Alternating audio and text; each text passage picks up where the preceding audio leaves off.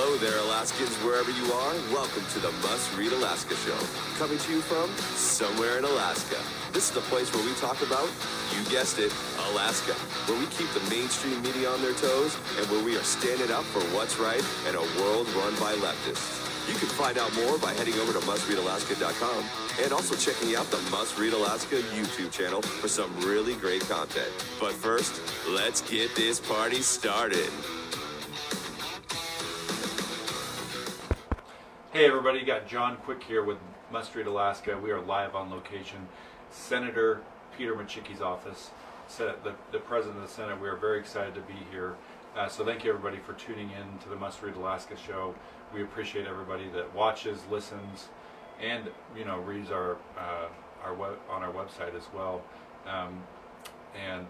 Without further ado, I want to welcome Senate President Peter Micciche to the Must Read Alaska show. How you doing today, Senator Micciche? I'm doing great, John. Thanks for having me on today, and thanks for being here in the Kenai office. I appreciate it. Beautiful day here in Kenai. Well, it is, and one of the things that I wanted to do that we've kind of talked about over the last couple of months is kind of doing a wrap-up of the stuff that was accomplished this year, and some of the things that you're excited that were accomplished this year. I know that there's a number of them, a handful of them, and so as you look back on the year, Senator Micciche, what are some of the things that you were excited about that you were able to accomplish as the Senate President, or just as the body of Republicans in the Senate this year?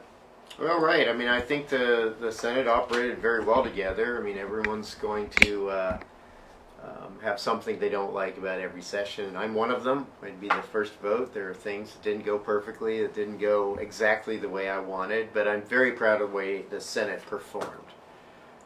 We passed a $5,500 PFD, as you know. 15 senators did. Sent it on to the House, and of course they had a number at $2,300. Then the Senate passed a $3,900 PFD in the final budget work, which was still the highest PFD ever. And what the House eventually agreed to was $3,300, between 32 and 33, depending on how many applicants there are. And that's the highest PFD to date, but we felt in the Senate that this was a tough year for Alaskans, that this was the year for a full PFD. This was the year that we got that, thief in the night called inflation that has taken so much out of our pockets over the last year. We're recovering from a pandemic. This was the year. We had the revenue for it, and we tried hard, but we simply couldn't get the House to agree. But as you know, 15 senators agreed with that and would have passed that number had we the ability to do so through the House. But the bottom line is we passed some of our key legislation. One of our largest focuses over the last several years was the accountability of education in the state of Alaska. We passed 111. We actually stuffed it into 114 on the last night of session, which was a bill that was important to the House, and we passed it by unanimously in the Senate twice. Now, what does 111 do? It's a read-by-9 bill. Yep. We borrowed our tactics from Florida and Mississippi that were right with Alaska down at the bottom, right around number 50. And they put a read-by-9 program together, and now they've zoomed up near the top of the educational outcomes for states in the U.S. We spent a lot of time with those experts, around the state. We passed the bill. The House eviscerated the bill in their House Education Committee. They're good at that, right? They're good at that. They tried to, well, I don't know what they tried to do. But the bottom line is we resuscitated it and we kept looking at opportunities, and we realized that on that last night we had been working the House. The House Republicans supported it, and enough of the House majority supported it as well that we passed it with 21 votes. So it is law. Which is very exciting. It's one of those things where we have one of the lowest reading scores for kids in the United States, and you can do the blame game. You blame the teachers, you blame the administration, you blame the parents, you blame the kids, you blame the weather. but eventually somebody's got to do something about it, and this bill actually does something about it. So It does, and it's got some money with it. But you don't get to take advantage of the money. Oh, coffee has arrived. We are Conrad. in the Senate President's office where the coffee machine is broken because my guys always give me a hard time about never wanting to spend any money, but that's okay. Anyway, we spend $1.3 billion on education, and we're number 50. In some categories, we're number 51.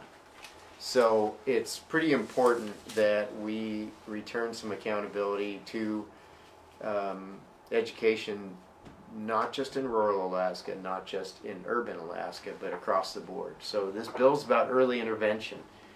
A lot of these kids are dealing with a lot of issues at home. And Lucy, or I shouldn't say her name, she struggled a little bit with reading early on, and her kids are, usually pretty high performers educationally. And the Kenai Peninsula Borough already has a program like this in place. Early intervention, they turned her around, and she's an A+ student in 8th grade right now. Very proud of her, but these tactics will be used across the state to finally get our kids turned around, get them prepared to be successful, and get them prepared to support themselves off of the system in the future by reading to learn and learning to read. So one of the things that I think has been a bill that you've worked on for a number of years is what I think people on the street dub the alcohol bill. So can you talk to me a little bit about the pluses and the pros of this bill and why it was so important for you to see this through? Sure. It's multifaceted, of course. One of the things we focused on is the number one, and that ties into education, the number one social problem we have in the state of Alaska is alcohol. So we focus on things like opioids because they're shiny, and of course we've had a lot of fatalities from overdoses and shattered lives. But by far, 95% of the substance abuse problem in the state is alcohol. So we have the public safety part, and then we have the part that it's a thriving industry in the state of Alaska. It's also very important for visitors and for bars and restaurants and things like that, resorts. But we had this hodgepodge, 35 years of a thrown together statute. Title IV are the alcohol statutes. And 10 years ago, we brought together the stakeholders across the board, from public health and safety, the troopers, the Recover Alaska folks. We brought together CHAR and the Brewers Guild and said, what are we missing here? Why is this such a mess? So we've worked on this for 10 years. And what it's going to do is it's eliminated a lot of just very bureaucratic control issues that you had to fit this, square business model into a round peg of this very structured, ineffective system of licensing. And we've created a system now where whatever your business looks like, you can secure a license as well as the endorsements that will allow you to operate exactly the way that you operate. It includes some funding, self-funded through the program, not external state dollars. That will also increase the ability to educate people about, young people about the issues with alcohol. There's some money for public safety. What we knew is that there hadn't been any enforcement for over-serving and serving the underaged. So we expect a better public safety outcome, public health. We have pieces in it to put an end to bootlegging in rural Alaska. Yet we streamlined the government process for licensing for well-operated business in the state of Alaska that are so important to the economy. So I'm very excited. The governor is going to sign that tomorrow afternoon in Anchorage. Folks are welcome to the party. It's at O'Malley's, the golf course on O'Malley.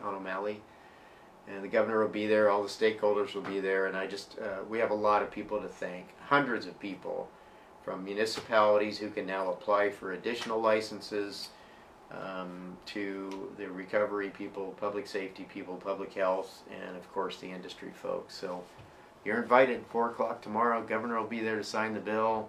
Very excited. Apparently there's a beer that has a new label that I'll have to get you one, John. And the label has my name on it. It should have the Dean's name on it. Awesome. But it's kind of fun. It'll be fun to have on the bookcase someday when I'm in the home. So you've been in the Senate for a number of years, Senator Micciche. Is there anything that sticks out? You know, let's say there's somebody out there that's listening that's interested in running. Maybe they're 25 years old and they are thinking, man, I want to get involved in politics. Or maybe they're a soccer mom or a stay-at-home dad or whatever it may be, and they're thinking, man, how do I even get involved? You know, they're sitting here watching the Senate president, and you and I both know this doesn't just happen overnight. It's a lot of work, it's a lot of meetings, it's knocking on doors, it's a million phone calls. But how does somebody initially get involved? What kind of encouragement would you give to somebody who's looking to get involved in politics? So I got involved because of, so I've always been involved in the community. Of course, I had a 35-year private sector career with ConocoPhillips. I've owned restaurants and some smaller businesses, and we have rentals, and we've always been very involved. While we had the half of our lives that was about revenue for the Micciches, we always had the half that was about serving the community. And when a city council position came up, some friends really kind of pushed me for it because they didn't like the way Soldotna was going. They thought there were some cuts that could occur, and we could have had our savings that kind of a Soldotna fiscal plan. So I ran for city council, and then Dave Carey ran for borough mayor the next year, and the same group of friends came forward, and I became mayor of Soldotna. And it's so Alaskans have an incredible amount of power as constituents. What we did in Soldotna in transforming that community was not because of me. I just merely served as an agent for the people. The 4,500 people that came together and just blew Soldotna up. I mean, you've seen what happens there. We built the park, we built the cemetery, we instead of searching for outside logos to bring to our community, we empowered local families. I mean, think about Addie Camp. We empowered local families to just do these incredible things so the money stayed in our community. And about the time my second term started as mayor, I started worrying about the perfect storm of the lack of a fiscal plan in Alaska as a state, and decided to run for the Senate. And I would suggest that anyone that wants to get involved, start locally, kind of get your legs under you on how to work together with people, how to get things done by bringing people together. And I think we've done some great things. I think we've had a great team. I hear the same things and agree. So what I was able to do in Soldotna and cutting property taxes 3 times before I left until they were lower than the surrounding unincorporated borough, I wanted to do that for the state. We don't have a statewide tax, but I wanted the Alaska state government to be equally efficient. It's different.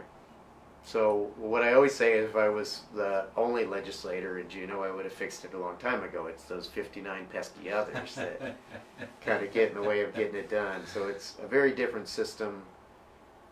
But I think what I've loved the most about this job is helping people that feel like they don't have a voice. The disabled community, veterans, a widow that didn't get her PFD because of some bizarre mistake that occurred. Everyone has a voice, and I loved serving as that voice, but what I love the most is helping guide people to recognize that their individual voices are extremely powerful. They don't need someone sitting in office always to advocate for them. So we've put together programs where people know who to contact, how to contact them. I mean, sure, they're going to run into a bureaucrat periodically that is not going to bend from this black and white thing, and sometimes they have to reach out to our office and we can help them. But I really do encourage people to get involved. I have no regrets. We've gotten some incredible things done. Long list of bills, but again, I think where I'm feeling like I accomplished the most was helping that person or that group or that organization that felt like they weren't being heard in Juneau to know that they had a champion, that they had a voice, and how to teach them to work through the system so they too can be successful. Yeah, one of the things I like about Alaska is that our elected officials are accessible, even though you're in Juneau or whatever. Right now you're in Kenai. You can literally, somebody could come into the office, knock on the door, and the Senate president sitting here waving at them, ready to have coffee with them, and that doesn't happen in every state. They even to get your chief of staff to he picks up the phone and he calls people back, and that happens all across the board with elected officials across the board in Alaska. And I think that's a really cool aspect of Alaska. You can walk into the Borough building and go hang out with Charlie Pierce, and that happens on a normal basis. And so I've always appreciated that about not only your kind of mantra with how you've approached your constituents is your open door kind of policy, and you call. I've been in your car with literally you're picking up the phone every 5 minutes to talk to people in your district, and it's not like the president of some company and the whatever of this company. It's just normal folks that you talk to, and I've always appreciated that about you. So well, if there's someone on the Kenai that doesn't have my cell phone number, I would be surprised. And my wife, she'll just will be at something, and or a family thing, and the phone will ring, and I'll either text them, I'll get right back to you with my family, or I'll pick up the phone. I think it's really important for people to know that they have a champion that's willing to pick up the phone and talk to them. It's kind of what it's about in Alaska, and it's all the time. It's at Fred Meyer's, it's at the park, and it will be after I'm out of office. I will continue to help people to get out of their government what they need, the things that government should be doing. Part of what I've tried to do the last 3 terms is to eliminate the excessiveness of government, of the things that government shouldn't be providing. And that's a struggle. There's a constituency for every service, and when you start, I think I still hold the record for the largest cut in the history of the legislature when I made a $170 million cut that stuck with the Department of Health and Social Services. But even then, you had to communicate with the folks that were getting some services reduced that I didn't feel were government's role. I didn't feel like it was our responsibility as a government. And we found them other groups, organizations that can help them with those things that the government had been providing. I think there's a lot more of that can occur, and the work will continue. My decision to take a break right now was just about family. I spent 11 out of the last 16 months away from my little girls, and they need their daddy, and that's my most important job, being a good husband and dad. But that doesn't mean the work stops. The work will never stop. That's what government does. So I'm looking forward to who is elected and for these 60 legislative seats in the next legislature, and I'll certainly be there to help mentor anyone that requests ways to get things done. And I think the last 2 years, the Senate proved that folks can come together from a very diverse background and they can make things happen, even pushing them through the other body, a sometimes very hesitant body. So I'm proud of our group this year, proud of our group last year. I think the Senate majority worked well with the Senate minority. We were kind of a 20-member team, which is very unusual considering we didn't have to pass things that we don't believe in as Republicans to get the Democrats to work with us on the Read by 9 bill. I mean, Tom Begich sat alongside Roger Holland, Shelley Hughes, and I, and we got that bill through. Very conservative, effective tactics that should turn the world around in Alaska as far as education goes. Yeah, I'm sure he got a lot of flack from the unions about that sitting beside you guys, but it's a good point to show that you were able to get things done across the aisle no matter what, and that was not so in the House. The House was a bit of a mess the last 2-3 years. and not organize, wouldn't organize, till months in, and you guys were getting to work day one. That's right, and that was hard work. That was a lot of hard work of people having to. Conservatives don't like the word compromise sometimes, but the bottom line is this: politics is a team sport, and we pulled a team together that didn't agree on every issue, but we were able to get the job done. And I'm proud of this group, from the most conservative to the Democrats, who worked very well with us, frankly. We had a 14-member Republican majority, and on bills like 111, the Read by 9 bill, it took Democrat participation, which got the last few votes on the House side, because we didn't have 21 active Republicans in the House, if you will. So Tom Begich did a very good job. He didn't ask things like some of their bills. He didn't lean on us for passing, tightening up, defunding police stuff. He just said, okay, let's find places where we have some things in common, and let's get it done. And I don't think we could have done it without him. So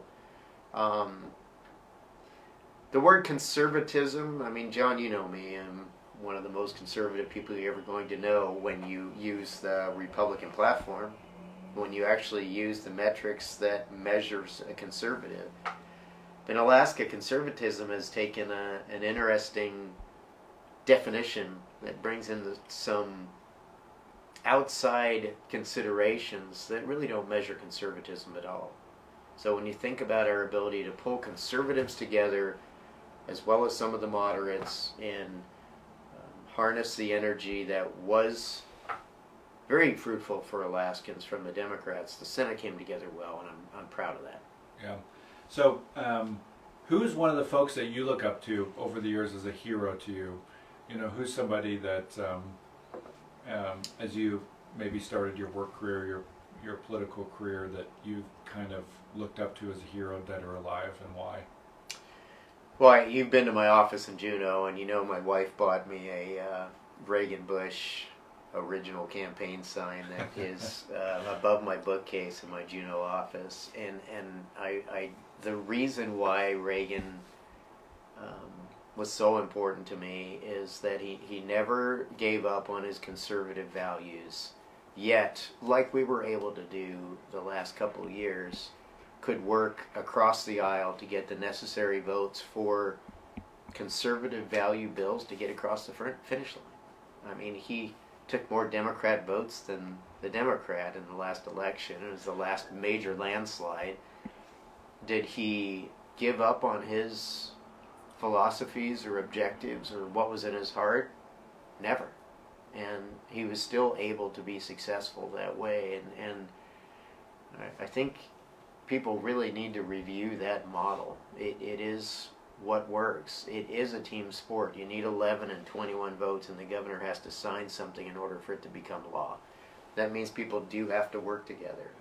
We were able to do that, and I think it's because of that model in my life, and I have many others that are longtime Alaska politicians that have been my mentors. I mean, we lost Clem Tillian this year. I learned to growl and cuss from Clem, and use it selectively, but when I do use it, people listen. It's always about what's best for Alaska and Alaskans, and I think we were able to get a lot of that done. And I can talk about the other side. Am I happy with the way the budget turned out? I'm not. Do I think it should be lower and more efficient? I do. Do I think we need to stabilize a fiscal plan? We put it on the floor twice, we got close, but we just couldn't get there. And that's work that still needs to happen. We live in a state that does not need to be taxed in perpetuity. We live in a state that by being smart and managing this budget and the services that are required by the Constitution can be tax-free in perpetuity, and we need to continue on that path. I'm taking a break. I'm going to spend some family time. I don't know what happens next. RV trips, maybe. Maybe. But the most important thing is that as Alaskans that are influential, which is nearly all 735,000 of us. We need to continue leaning on the legislature, supporting them and encouraging them to secure a fiscal plan to make sure we stay off of the roller coaster ride of spending too much when the revenue's high and starving when the revenue's low. We can do this, and I will continue to push for that outcome. Any last thoughts or remarks before we head off here? Anything you didn't get a chance to say, or leaving the listeners with any last words here? No, I want to thank the listeners and the people of Alaska for their support all these years. I've been in politics for 17 years now, and private sector guy, it was kind of foreign to me. I've tried to put those philosophies in play in government, and I always think that there's room for that, but I appreciate the people remaining engaged. I think it's ultimately the most important influence on the legislature, and I ask that they continue to do so. Ask that you don't always get your news from Facebook. We have Alaska Basis. You can look at the facts, you can watch the hearings, you can see what your legislators are doing. I've seen some fairly inaccurate things, but of course for the must-read listeners, we're conservatives that want what's best for Alaska, and I ask you to remain engaged responsibly, support those that are doing the right thing, help guide those that sometimes are led astray, because you're typically stuck with folks for 2 or 4 years, and often those that are the incumbent stay in office for quite a while. So alienating them is not effective. Let's try to drag them on the right path and get the right things done for Alaska. And you have more power than you know by engaging responsibly and respectfully with your elected officials. So keep it up. Awesome. Well, thanks so much, Senate President Peter Micciche. I'm John Quick here with Must Read Alaska, and you have just been with us here for the last half an hour. I've been in conversation with Senate President Peter Micciche, and we thank you for listening to the Must Read Alaska show, for tuning in to the Must Read Alaska show. This can't happen without folks like you. If you like what you hear with Must Read Alaska, or like what you read with Must Read Alaska, please go to the website there and check us out. There's a donate button if you like us. We aren't funded by big foundations like the mainstream media here in Alaska. We don't have tons of staff and huge budgets. It's Suzanne and I running around Alaska trying to do the best we can. So thanks so much for tuning in. Till next time from Somewhere in Alaska, I'm John Quick.